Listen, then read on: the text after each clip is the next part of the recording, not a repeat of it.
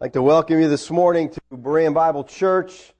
This morning we're looking at the second coming in Matthew. This will be part 1 and we'll do part 2 next week. You know, there's probably no topic that is debated and disagreed on more in Christianity than the second coming of Christ. And especially right now, you know, you got this issue in the Middle East going on over there with Hamas and Israel, and it's like, you know, Christians are looking at that and say, the world's about to end.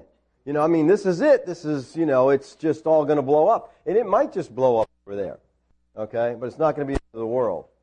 And I think the reason that Christians are so confused on this issue is there is a real lack of understanding of hermeneutics within the church today. Hermeneutics is the science of biblical interpretation. And there are laws that govern how we interpret the Scripture. And most Christians probably have never even heard of hermeneutics. And so therefore they just interpret the Bible like a newspaper that they got that day. Oh, look, I just got it. And they read it and it's like, yeah, this is to me. Really? Where is the book written to the saints at Tidewater, Virginia? Where is that book?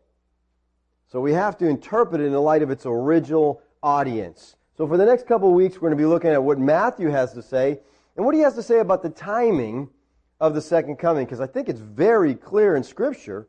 Again, if you just have a little understanding of hermeneutics. Now, the first 2 chapters of Matthew's Gospel deal with events surrounding the birth of Yeshua, who was the Christ.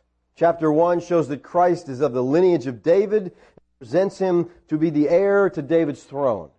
Chapter 2 presents the worship accorded to him by the wise men from the east, who honored him with gifts befitting one born to rule. Now, as we come to the events of Matthew 3, Yeshua is around 30 years of age. Matthew now wants to present us the person who has the responsibility of introducing Yeshua as the Messiah to the nation Israel. After all, Yeshua is the King, He is the Messiah. As such, it's fitting He has someone to come along and announce Him to prepare the way for Him. So without any background, and this is the interesting thing, you know, people get the book of Matthew and let's just start at the New Testament and understand it. Listen, you just missed 3/4 of the book if you start in Matthew, okay? Because this book starts in Genesis. And if you start in Matthew and you get to chapter 3 and you read this thing about John, you're like, who's John the Baptist? You know, well, matter of fact, who's Yeshua that it talks about in chapter 1? Well, if you go back and get the first 3/4, then you'll understand it. So the Bible is one book, and there's no way you're going to understand it if you start in the New Testament without the background there. So he doesn't give any background. He just introduces the greatest of the First Testament prophets. In Matthew 3:1, he says, "Now in those days, John the Baptist came preaching in the wilderness of Judea, saying..." So John comes on the scene as a prophet of Yahweh after 400 years of silence. Let me give you a little background here so you can understand the significance of John's appearance in relation to the second coming. See, the First Testament canon of Scripture closes with the book of Malachi. And the book of Malachi is one long, terrible impeachment of the nation Israel. Malachi is the prophet of doom. Coming judgment is the burden of the word of the Lord to Israel by Malachi. Look at Malachi 3:5. He says, "Then I will draw near to you for judgment." This is why God is coming. He's coming for judgment. "And I will be a swift witness against the sorcerers and the adulterers, and against those who swear falsely, and against those who oppose the wage earner in his wages, the widow and the orphan." Boy, this is a theme throughout the First Testament. God defends the widow and the orphan. That's because they have no one to defend them. So He becomes a father to the fatherless, a husband to those who have none. "And those who turn aside the alien and do not fear me, thus says the Lord of hosts." In 4:1 he says, "For behold, the day is coming, burning like a furnace." That's a picture of judgment. "And all the arrogant and every evildoer will be chaff. And the day that is coming will set them ablaze, says the Lord of hosts. So it will leave them neither root nor branch." That this is not a vague and meaningless threat is evident from the very distinct and very definite terms that it uses to. Everything points to an approaching crisis in the history of the nation Israel, when God is going to inflict judgment upon them because of their rebellion. Now, the day, he says, is coming. And he says, that day shall be burning like a furnace. This period is more precisely defined as the great and terrible day of the Lord in Malachi 4:5. Behold, I'm going to send you Elijah the prophet before the coming of the great and terrible day of the Lord. Now, that this day refers to a certain period and a specific event, I think is clear. Yeshua tells us that the predicted Elijah was to come before this great and terrible day of the Lord. And the Lord tells us that this Elijah was in fact, who? John the Baptist. Look what he says in Matthew 11:14. And if you are willing to accept it, John himself is Elijah who was to come. So we see in Malachi that Elijah comes before the judgment, and now we see that Yeshua is saying John is Elijah. So the judgment can come now because he's there. This enables us to determine the time of the event that's referred to as the great and terrible day of the Lord. It must be in the time period of John the Baptist. That's when the coming of the Lord is to be. And it seems clear that the allusion is to the judgment of the Jewish nation. And I think the allusion here to judgment is to the judgment of Jerusalem that happened in AD 70 when the city and the temple were destroyed and the entire fabric of Judaism was dissolved. Now, Malachi represents John as the precursor of the coming judge. Look at Malachi 3:1. Behold, I'm going to send my messenger, and he will clear the way before me, and the Lord whom you seek will suddenly come to his temple. And the messenger of the covenant in whom you delight, behold, he is coming, says the Lord of hosts. Now that this is a coming to judgment, I think is clear from the words which follow describing the alarm and dismay that's caused by his appearing. Look at verse 2. But who can endure the day of his coming? And who can stand when he appears? For he is like a refiner's fire and a fuller's soap. Now this is not talking about Christ's first coming, but his second coming. And there is a distinct allusion to this passage in Revelation 6. It says, then the kings of the earth, and the great men, and the commanders, and the rich, and the strong, and every slave and free man will hide themselves in the caves and among the rocks of the mountains. And they will say to the mountains and to the rocks, fall on us, hide us from the presence of him who sits on the throne and from the wrath of the Lamb. For the great and terrible day of the wrath is come, and who can stand? So the great day of his wrath in Revelation 6:17, we see that this is what the prophet Malachi speaks about. Not the first coming, but the second. And the second coming is to be a time period happened during the time period of John the Baptist. Now that Malachi is speaking of Christ's second coming, I think is further proof by the significant fact that in chapter 3:1, the Lord is represented as suddenly coming to his temple, which, according to verse 2, is an occasion of terror and dismay. Who can endure the day of his coming? This expression speaks of his second coming in judgment. And that's what we have to understand. That's what the second coming was about, is a time of judgment. The temple was the center of the nation's life. It was the visible symbol of the covenant between them and Yahweh, his people. And it was the spot where judgment had to begin, and which was to be overtaken by sudden destruction, he says. So the sudden coming of the Lord to his temple, the dismay attending the day of his coming as a refiner's fire. It was near. The day coming that shall burn as a furnace, burning up the wicked, root and branch.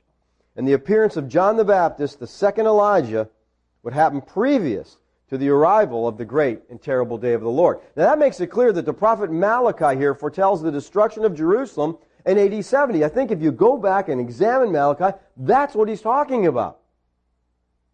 He's not talking about an end of the world sometime way off in the distant future. He's talking to Israel about their destruction. Amen.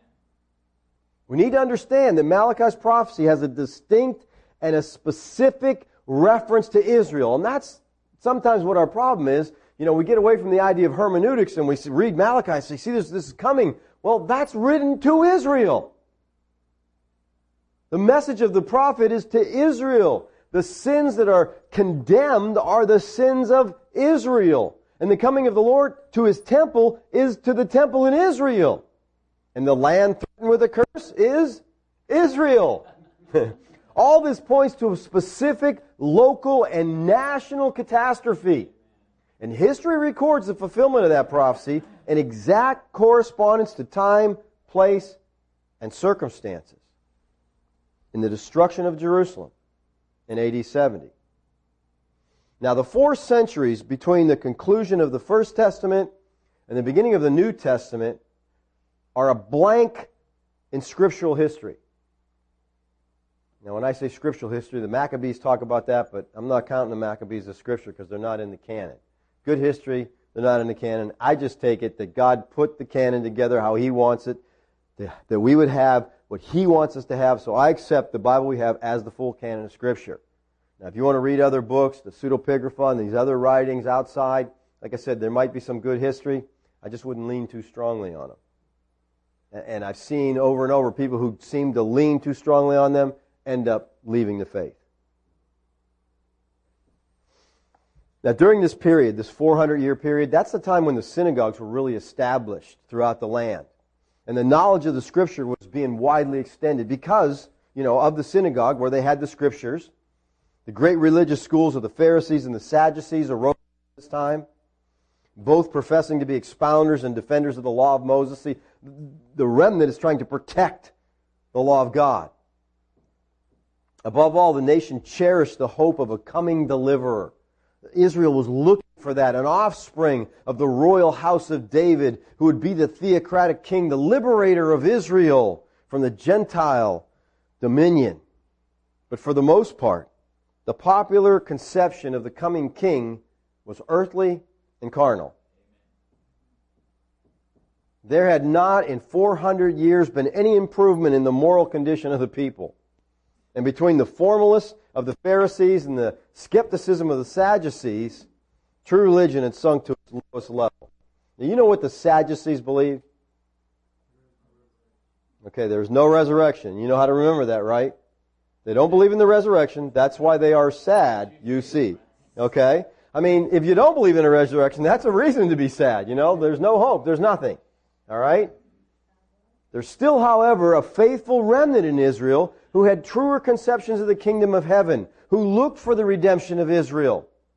And the time was drawing near. And there were indications of a return of the prophetic spirit and premonitions that the promised deliverer was at hand. Simeon received assurance that before his death, he would see the Lord's anointed. And a similar revelation seems to have been made to the aged prophetess Anna. And such revelation, it seems reasonable to suppose, must have awakened the eager expectations of the hearts of many who prepared them for the cry that would soon be heard in the wilderness of Judea. Repent, for the kingdom of heaven is at hand. A prophet, again, had been risen up in Israel after this 400 years of silence. And listen, there is nothing more distinctly affirmed in the New Testament than the identity of John the Baptist as Elijah of Malachi. That is clear. At least it is to me, but it seems like it's not to a lot of people. A lot of people miss that. Let's look at a couple of scriptures. Matthew 17, 10 through 13. And his disciples ask him, "Why then do the scribes say that Elijah must come first?" And he answered and said, "Elijah is coming and will restore all things. But I say to you that Elijah already came." Now think of the time period here. He's talking, all right? "And they did not recognize him, but did to him whatever they wished. So also the Son of Man is going to suffer at their hands." Then the disciples understood, the light's coming on, that he spoke to them of John the Baptist. See, the disciples knew the prophecy about Elijah. Apparently, they thought it was going to be fulfilled physically, right? Obviously, that's what they're looking for.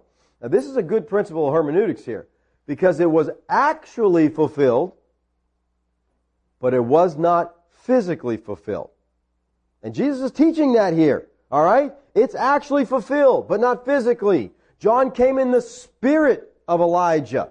Speaking to Zacharias and his wife Elizabeth about John, the angel says this: "It is he who will go as a forerunner before him in the spirit and power of Elijah." All right, he's speaking of John. He's going to go in the spirit. He's going to go in the power of Elijah.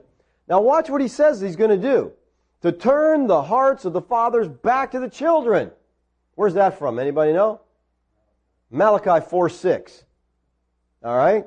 Again, we're right back to Malachi. We're quoting it because this is John is being connected with Elijah. And the disobedient to the attitude of the righteous, and as to make ready a people prepared for the Lord. So the Jews expected the reappearance of the literal Elijah. I mean, they just figured this is a prophecy that's going to literally be fulfilled. But we're being taught here in the New Testament by Yeshua that that's a mistaken notion. It's not going to be a literal, well, let me take that back. It is a literal. It's not a physical. And I think we have to make that distinction. It's really happening. It's just not physical. They asked him, "What then? Are you Elijah?" See, John's being questioned now. He says, "Are you Elijah?" And he said, "I'm not." "Are you the prophet?" And he answered, "No." And you're like, well, this is confusing here. What do you mean you're not? Yeshua is telling them if they want to understand the second coming of Elijah, you got to look at the spiritual. John was not Elijah, but he was the fulfillment of the prophecy of Elijah. Look at Matthew 11, 13 and 14.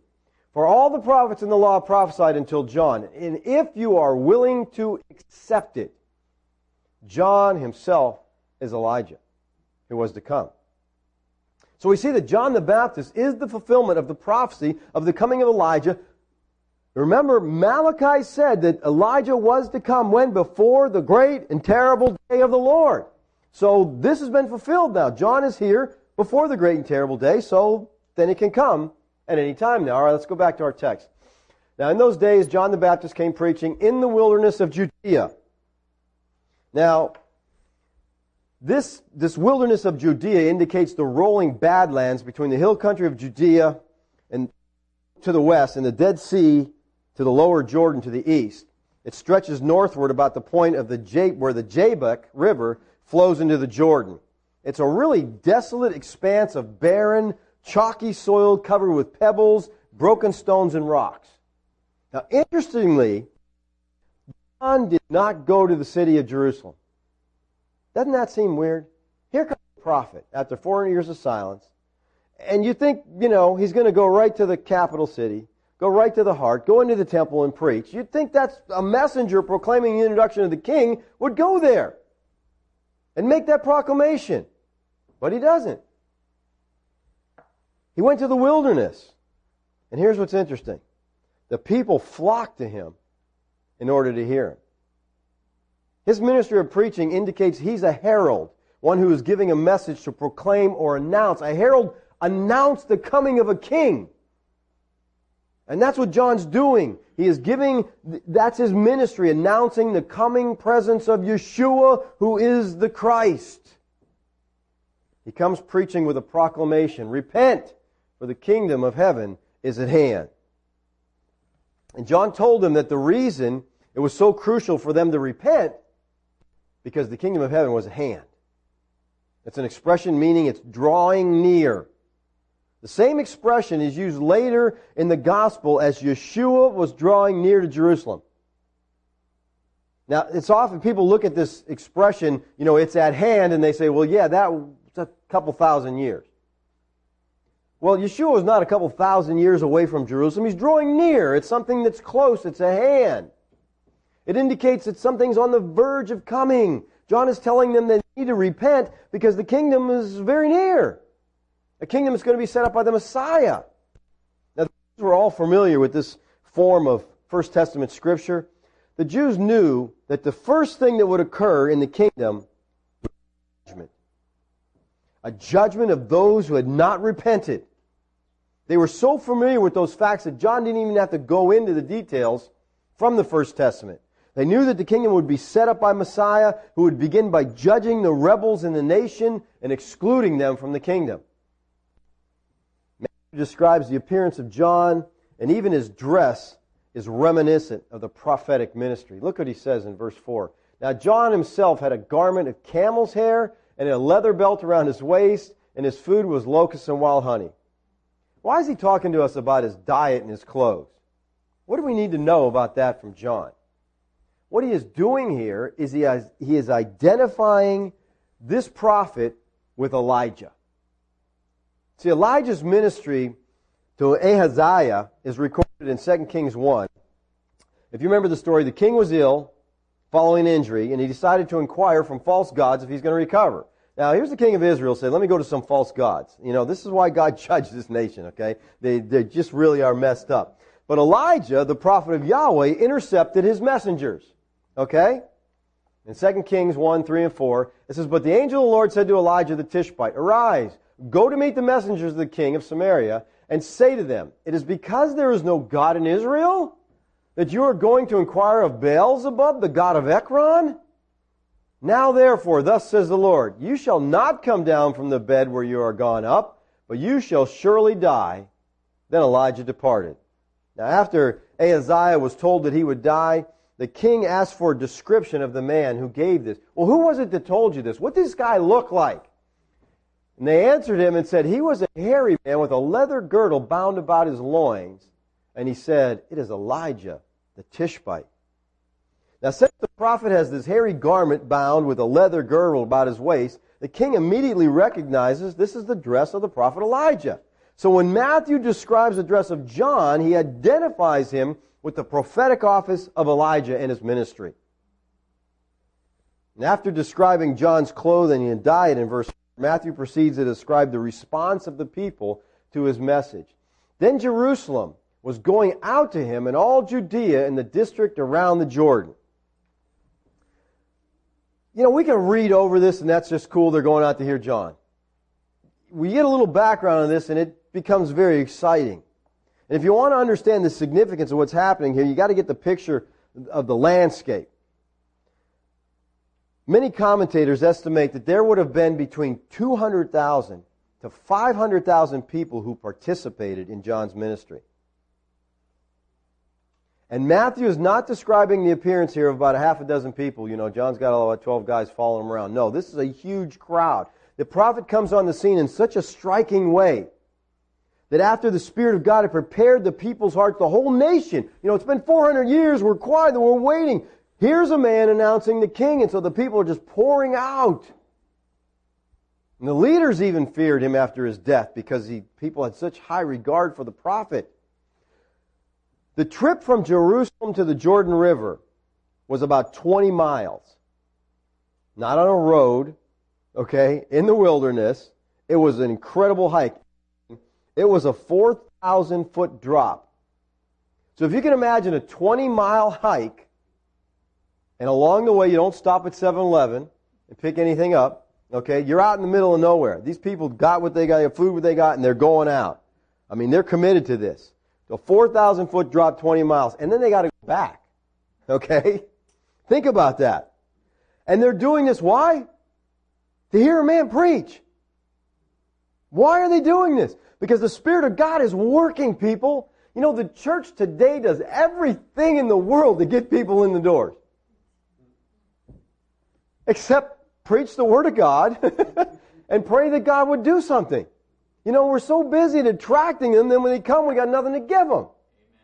And we've got to give them the Word of God. And listen, when God is behind something, you know, I don't think John was seeker-friendly. Okay? I really don't. I mean, he's out in the middle of the wilderness. What a place to preach. Who's out there? You know, you got to make the people comfortable. You got to give them Starbucks coffee and a little show so they'll come and feel comfortable. John didn't get any of that stuff. He just got out there and just, you know, and his message wasn't too seeker-friendly either. What did he say? But when they saw many of the Pharisees and Sadducees coming to the baptism, he said to them, You brood of vipers, who warned you to flee from the wrath to come? Does that sound seeker-sensitive? He's dressed as a prophet with the message of a prophet, and he acts like a prophet. The Pharisees and the Sadducees had great pride in their religious traditions. And John calls them, You bunch of snakes.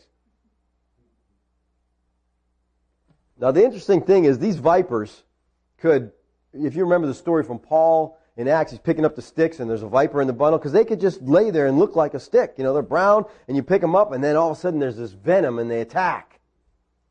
And John told the religious leaders, you're just like vipers. You're deceptive. You look harmless. You look good, but you're deadly. And such charges from John were tremendously offensive to the Pharisees and Sadducees. So here's a guy preaching out in the middle of the desert and he's offending people who come to hear him preach. He knew something we don't know. And again, it's because this is a movement of God, people. You know, some people say, we got to try to do another Reformation.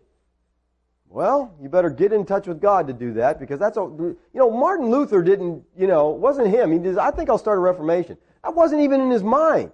When he nailed that 95 Theses to the church door, that was all about indulgences. He said, I'm sick of these indulgences. The 95 Theses deals with indulgences. It just happened that God used that, boom, to start a Reformation. It was a work of God.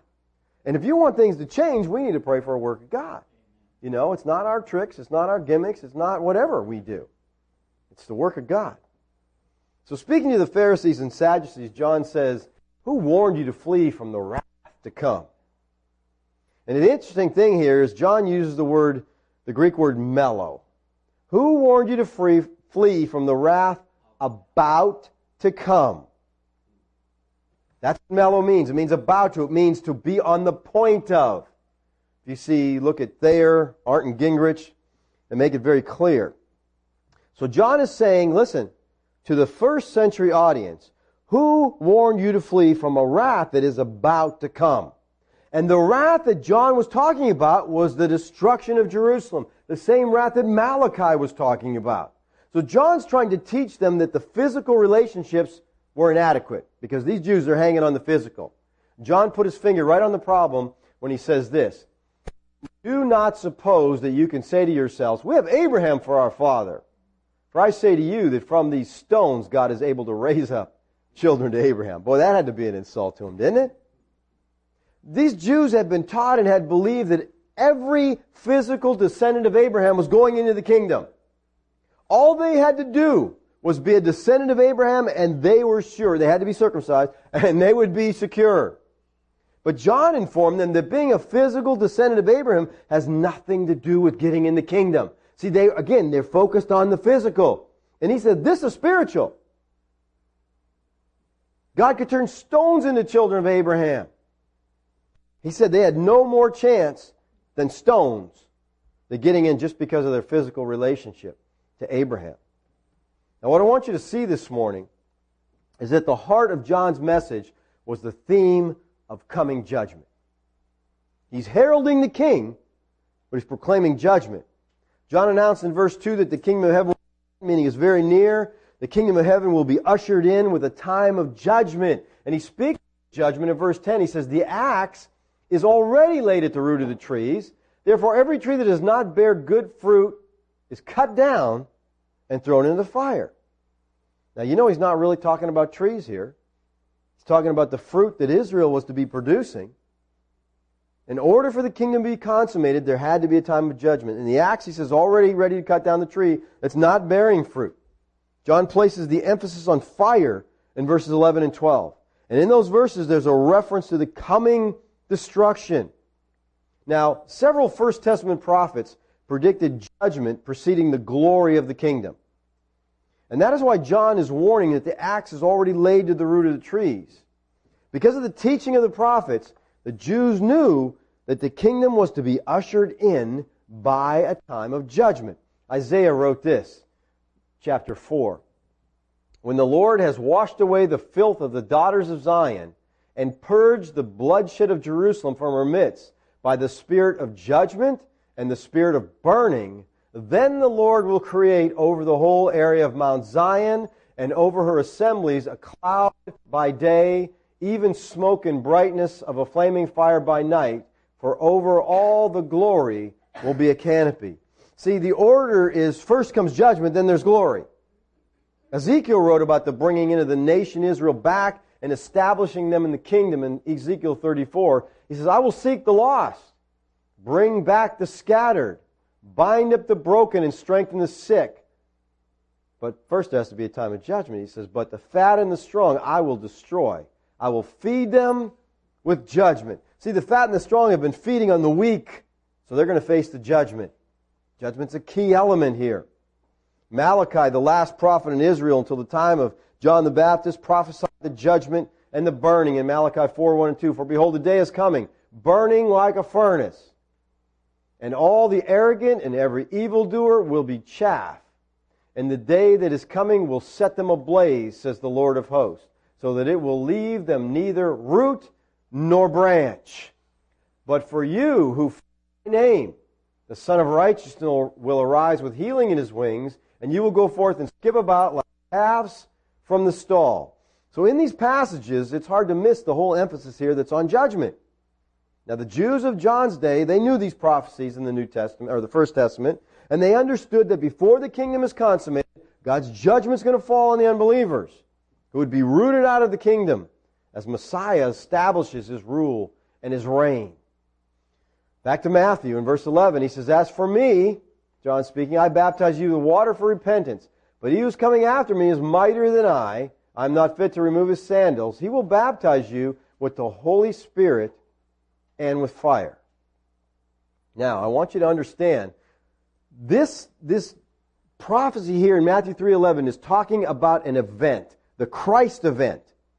He's going to baptize you with the Holy Spirit. When did that happen? Pentecost. All right? He's going to baptize you with fire. When did that happen? Holocaust. 40 years later in the destruction of Jerusalem. So we got a 40-year period that he's prophesying about. A generation. 40 years. Starts at Pentecost, ends at Holocaust. Another 40-year period just like the Exodus. This is another Exodus. This is a second Exodus. This is a spiritual Exodus from the sin and death into the kingdom of God. He's going to baptize you with fire. John mentions in verse 11 is the judgment that he elaborates on in verse 12. Look at verse 12. The fork is in his hand, and he will thoroughly clear his threshing floor. He will gather his wheat into the barn, but he will burn up the chaff with unquenchable fire. Now he's going to winnow the grain until the chaff is gone. The judgment's going to be thorough. It's going to be complete. And he's going to gather the wheat into the barn. And then the warning again, but he will burn up the chaff with unquenchable fire. See, judgment precedes the kingdom. Now in Matthew 13, where Yeshua gives all these parables, he explains the parable of the wheat and tares. And this passage is kind of preparatory to the setting of the kingdom where the angels will come and remove the wicked. This is parallel to Matthew 24, where the two will be in the fields, one's taken and one's left.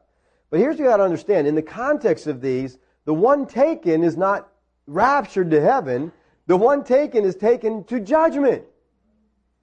Look at Matthew 13. The Son of Man will send forth His angels, and they will gather out of His kingdom all the stumbling blocks. Those who commit lawlessness, they will throw them into the furnace of fire. In that place there will be weeping and gnashing of teeth. Now, the one taken here are the wicked ones. Look at verse 49. So it will be at the end of the age. All right, when Yeshua says the angels are going to come forth and separate the wicked from among the just and cast them into the furnace of fire. Now watch, he says it's going to happen when? At the end of the age. Now if you got a King James Bible, I don't think too many of you do, it says the end of the world. And is that different in your mind anyway? The world ending, the age ending? Listen, the Bible does not talk about the end of the world. Unless it's translated wrong, okay? The word here is aion. It's age. To the Jews, time was divided into two great periods. The Mosaic age, which they were living in, and the Messianic age, which was the kingdom, the age to come. And the Messiah was viewed as the one who would bring in the new world. The period of the Messiah was therefore correctly characterized by the synagogue as the world to come. All through the New Testament, we see two ages in contrast. This age and the age to come.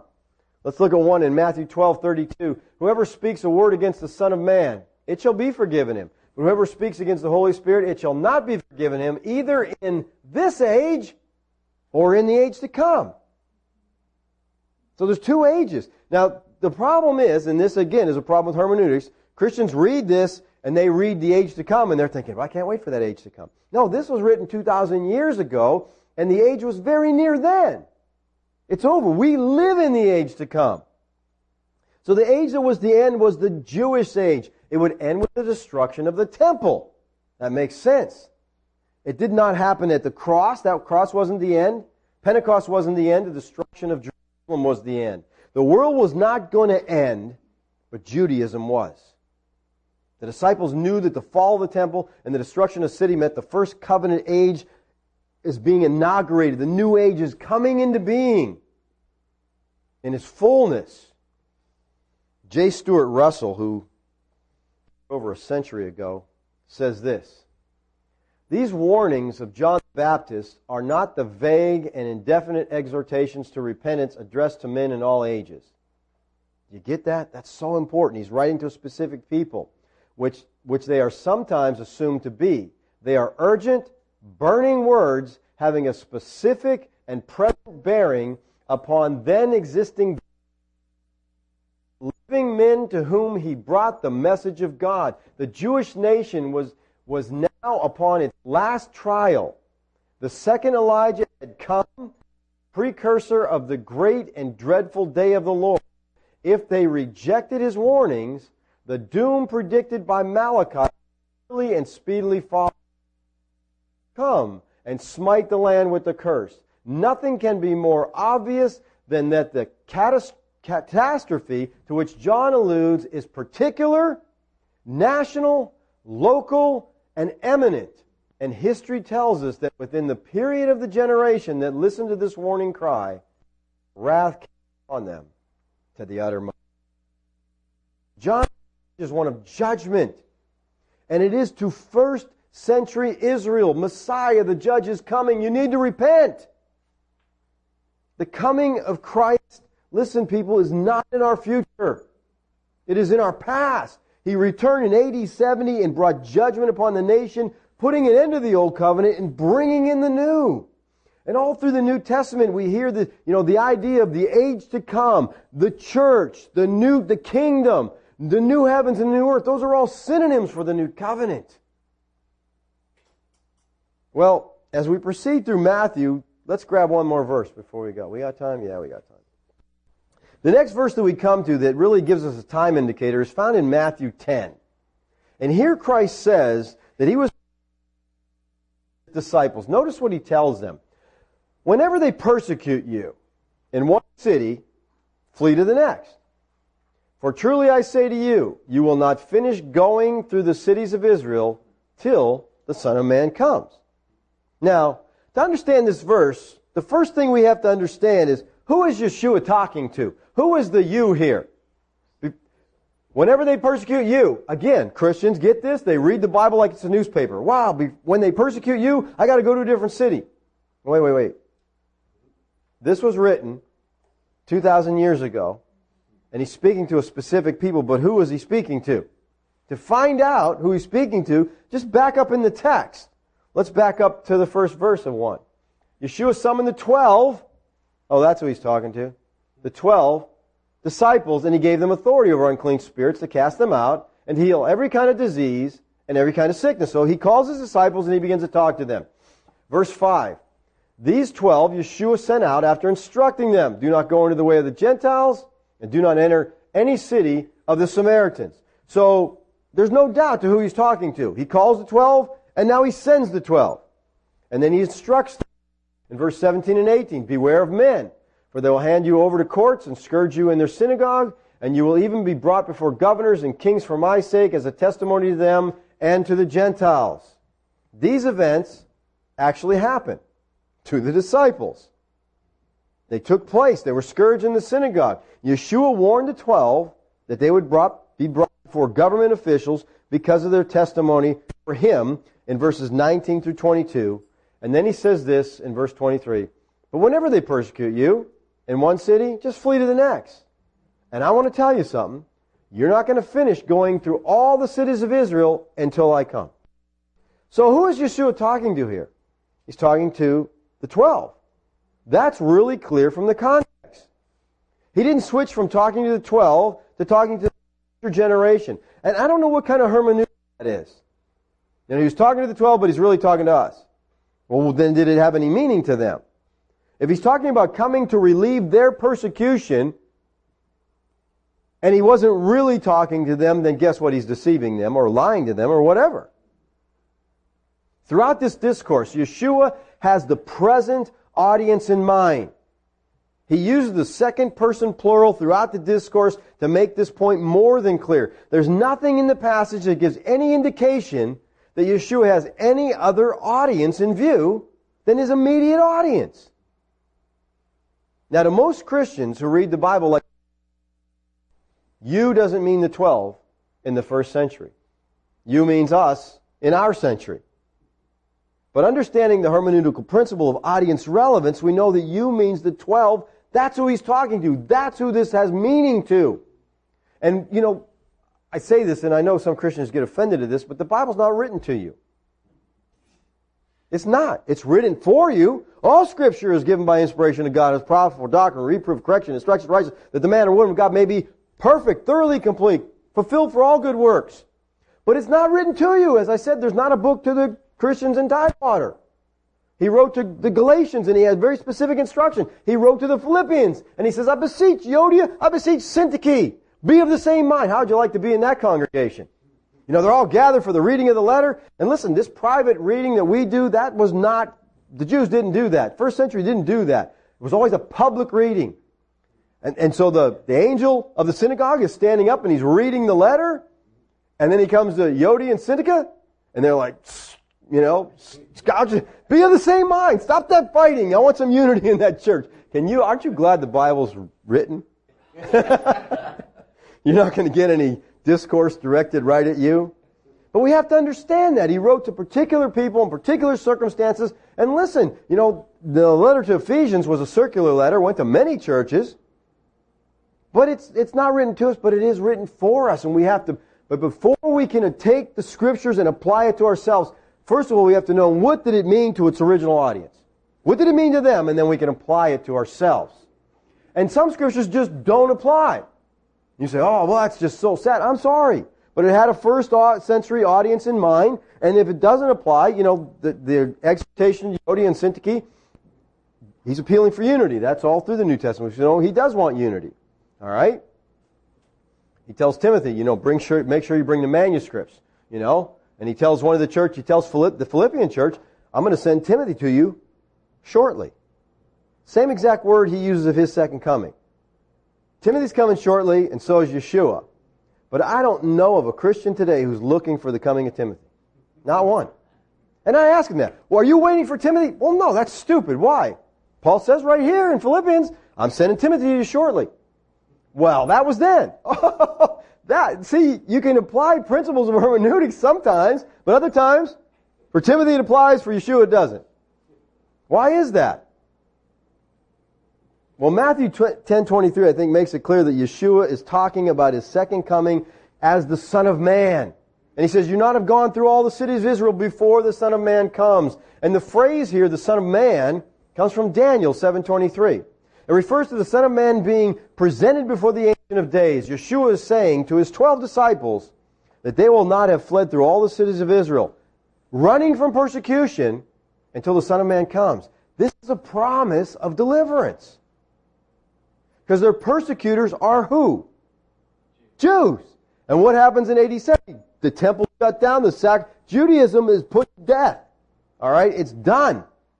They're not being persecuted by the Jews any longer. This seems clear and simple. So why do so many Christians miss it? I think you're all aware that our paradigms can blind us from certain truths. I mean, we have these paradigms in our mind, and when we read Scripture, too often we'll take Scripture and twist it into our paradigm. There, that fits. Instead of, you know, because the Scripture sometimes messes up your paradigm.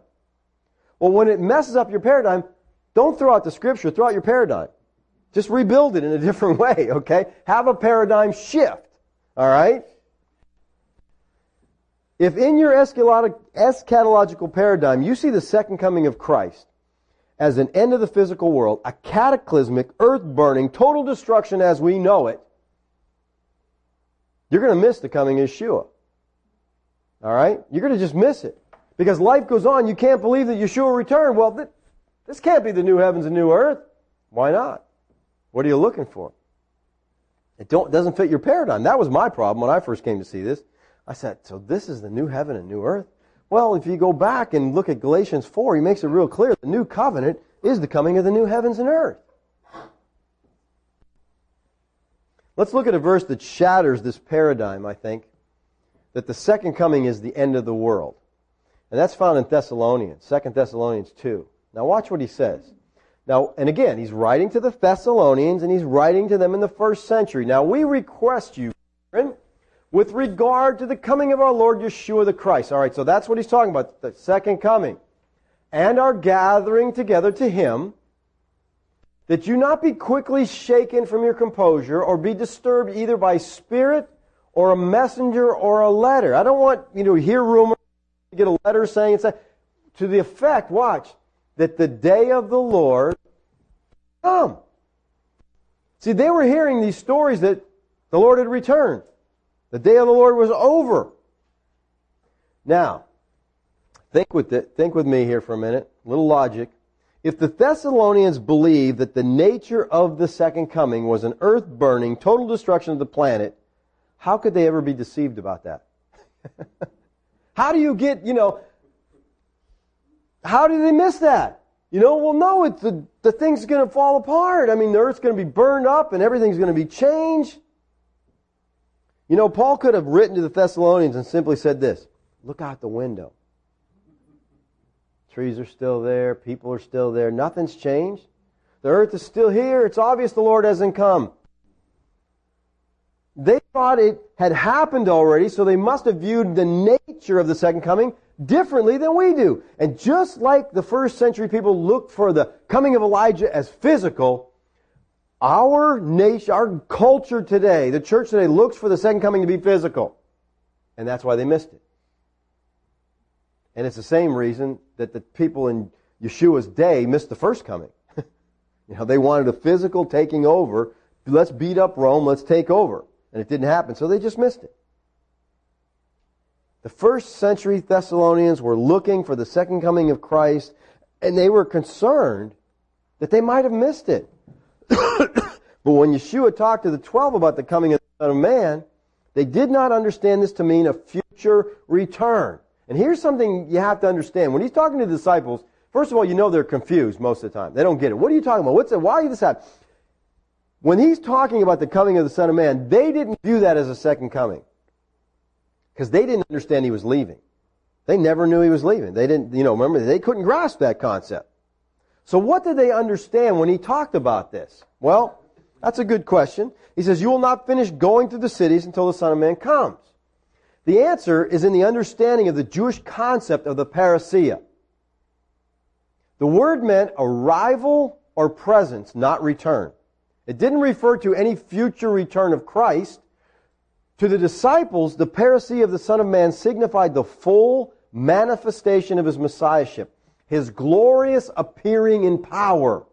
So they didn't know He was going. They just looked for Him to show Himself in power. They believed He was the Messiah, but they wanted Him, let's see the glory.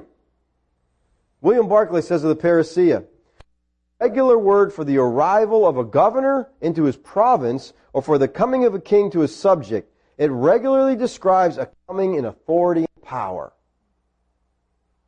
See, they didn't know He was leaving, but they looked for a time when He would appear in full glory and power, bringing the kingdom and judging God's enemies. And that happened. The power was clearly demonstrated in AD 70. And if you read some of the historians of the day, Josephus and Tacitus, they actually talk about physical signs in the heaven above the temple as the temple was being destroyed.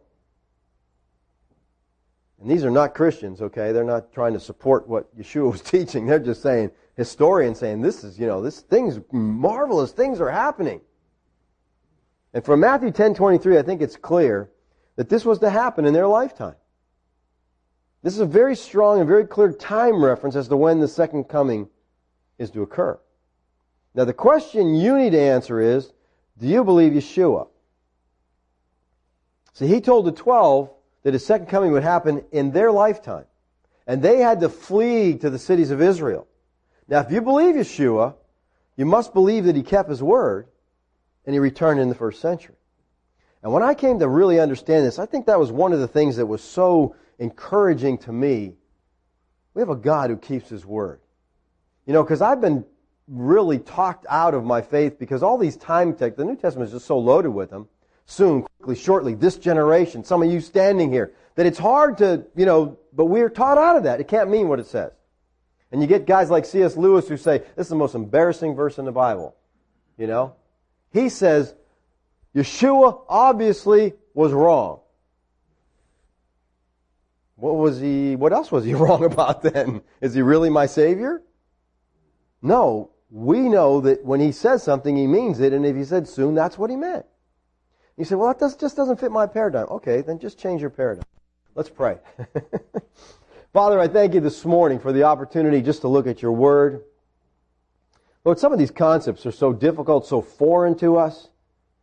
Again, I pray you give us the hearts of Bereans, Lord, that we would not accept things, we would not reject things without first investigating them, studying them, see if they are so. Father, I thank you that you keep your word, that we can count on you, the things you say are true. We don't have to try to build a framework around and try to understand why you didn't come when you said you would. We can believe it happened.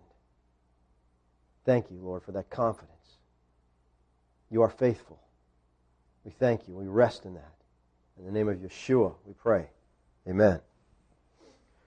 All right, any questions on what we talked about this morning? Something you're not clear about? Something I messed up on? Gary? I don't know. That's a good question. He asked about the connection of the serpent in Genesis to that.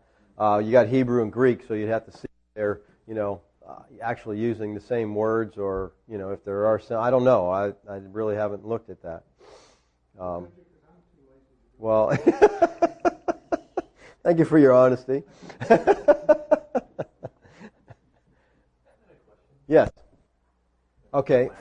I'm not sure of the connection there about, I think we see that today, when people, we have all these predictions down through the ages, and when someone predicts he's coming this day, like the next latest prediction is December 21st. Okay, that's going to be the end of the world. So, and there will be some people who quit their jobs and charge up their credit cards and whatever because it's the end. And I mean, this has happened in the past. Many people, if you remember Weisenot's book, 88 Reasons Why the Rapture Will Happen in 88. Man, there was a lot of people that got shook up over that because he put out that booklet, and then when it didn't happen, I was wrong. It's going to happen in 89, and then it did happen in 89. He just kind of disappeared, which I give him credit for disappearing because some of these other guys these guys aren't smart enough to disappear. They just keep setting new dates, and people keep following them. So I don't know if that's what Paul was talking about. That some people, because they think the end is near, then just live it up, don't work, don't do whatever, because it's going to end. And that's not what he taught. He said, be faithful till the end. Keep doing what you're supposed to be doing until the end because they didn't know when it was going to happen. Now, they knew the general time period. He said, you don't know the day or the hour. People always say, well, it says here that you don't know the day or the hour. That's right. And he also uses words in that same text that talk about a pregnancy and a woman groaning. Now, when a woman gets pregnant, you know it's going to be 9 months. Do you know the day or the hour? No. But you are pretty close, okay? You got a general time period, and that's what he's trying to tell them. It's in a generation, a 40-year period. You don't know the day or the hour. You just be ready. And what's interesting is you study the feasts of the Lord, and the Feast of Trumpets came on the first of the new moon. And that was a day they weren't really sure of. They had to be ready. They had to be prepared because it's like, when does that sliver appear? And there had to be 2 witnesses come and say, we saw the new moon. And it's like, so be ready. And that's what he's talking about. He connects that whole thing with trumpets and with the coming of the Lord. I don't know if that answered your question, but I had fun. Does that help at all, or? Oh, they think it already happened. Okay, I don't know if I got that from Thessalonians. They were saying it had happened, and so he writes them back, says no, it hasn't happened, and that was really important because see why the temple was still standing, and that's why about Hymenaeus and Philetus. They say the resurrection's past, and so they're teaching heresy. Why? The temple was still standing. If you say the Lord's come, the resurrection's past, but the temple's still standing, we got two ages mixed together here.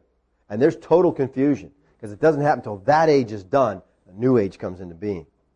You got to get rid of one. John. No doubt. Surfing the clouds.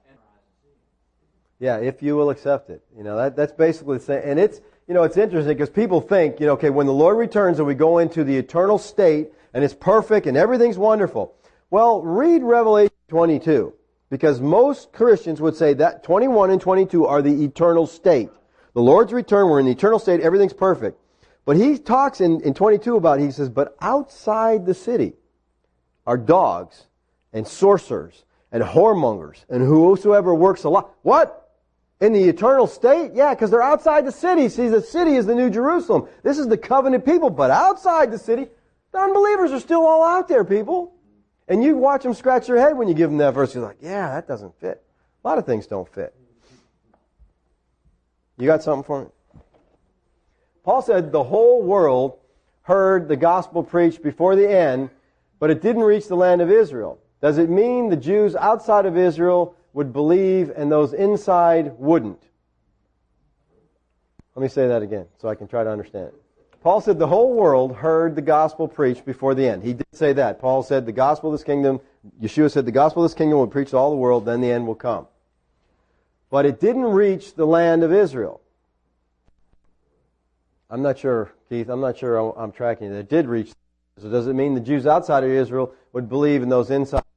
I'm not sure the answer to that other than this. God has always had a remnant. He had a remnant within Israel. He had a remnant of the Jews spread out about Israel. But He always had that remnant that were there, that were going to believe when they heard that gospel. And, I think the fascinating thing is when Titus attacked Jerusalem and he was called back. And all of a sudden, they surrounded the city. There's a war going on. And then all the Romans go back to Rome. And the city's like free again. And so what happened? Every Christian, man, pack your bags, we're getting out of here. And they left. Why? Because they knew. Now it really hit them. Yeshua said, when you see Jerusalem surrounded by armies, flee. Well, the natural instinct was go to Jerusalem. It's a fortress. We're protected there.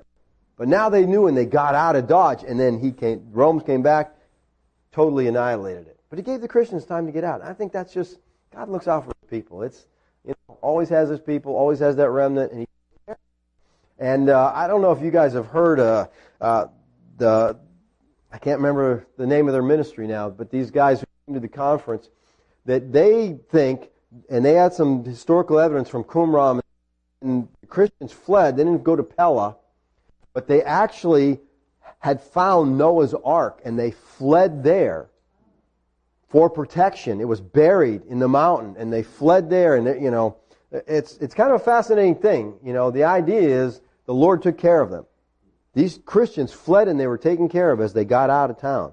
And they had a provision, and there's a lot of stuff, again, from Qumran, they talked about the provisions. They were, during this end time, they were storing up money, they were storing up food and different things because they were getting ready for an escape.